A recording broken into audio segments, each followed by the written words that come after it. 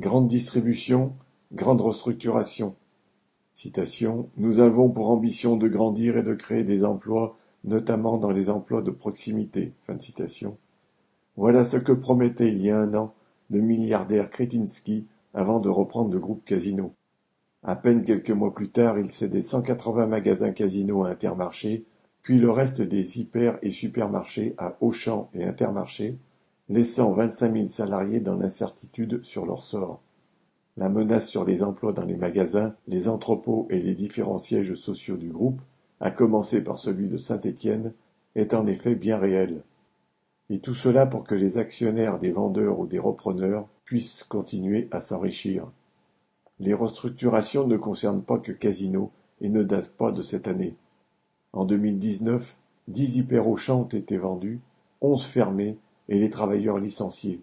Interrogé par la presse, un membre de la direction avait alors répondu que l'objectif d'Auchan était de « gagner en agilité ». Cette « agilité » patronale lui a permis de supprimer dans la foulée 450 emplois dans le service international, en décidant de se débarrasser de ses magasins en Chine, au Vietnam et en Italie. En janvier 2020, 677 salariés, soit 16% des effectifs du siège d'Auchan, étaient poussés à partir dans le cadre d'un plan de départ dit volontaire. 8 mois plus tard, la direction supprimait 1475 emplois dans différents services, et c'est comme par hasard à ce moment-là qu'elle imposait la polyvalence aux travailleurs restants dans les magasins. Chez Cora, juste avant son rachat par Carrefour, 1077 emplois ont été supprimés dans les hyper.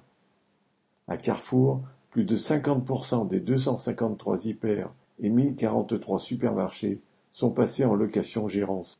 Cette mesure vise à sortir les salariés des effectifs du groupe en leur faisant perdre au passage autour de 2 300 € par an et à gagner plus d'argent sur la gestion des magasins. Au total, avec plus de 10 000 nouveaux emplois supprimés, ce sont des dizaines de milliers de salariés qui ont été rayés des effectifs. Alors que le nombre de magasins, essentiellement de proximité, est en augmentation constante, le nombre global de salariés de la distribution a connu pour la première fois une baisse en 2022, passant sous le seuil des 820 000 personnes. Fin mai 2023, on dénombrait 4 000 redressements et liquidations judiciaires ouvertes, menaçant près de 11 000 salariés.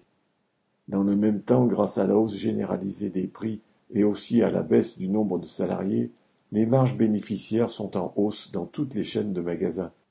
Ce qui se passe aujourd'hui chez Casino, avec sa cohorte de candidats à la reprise, est aussi la démonstration que les exploiteurs sont interchangeables.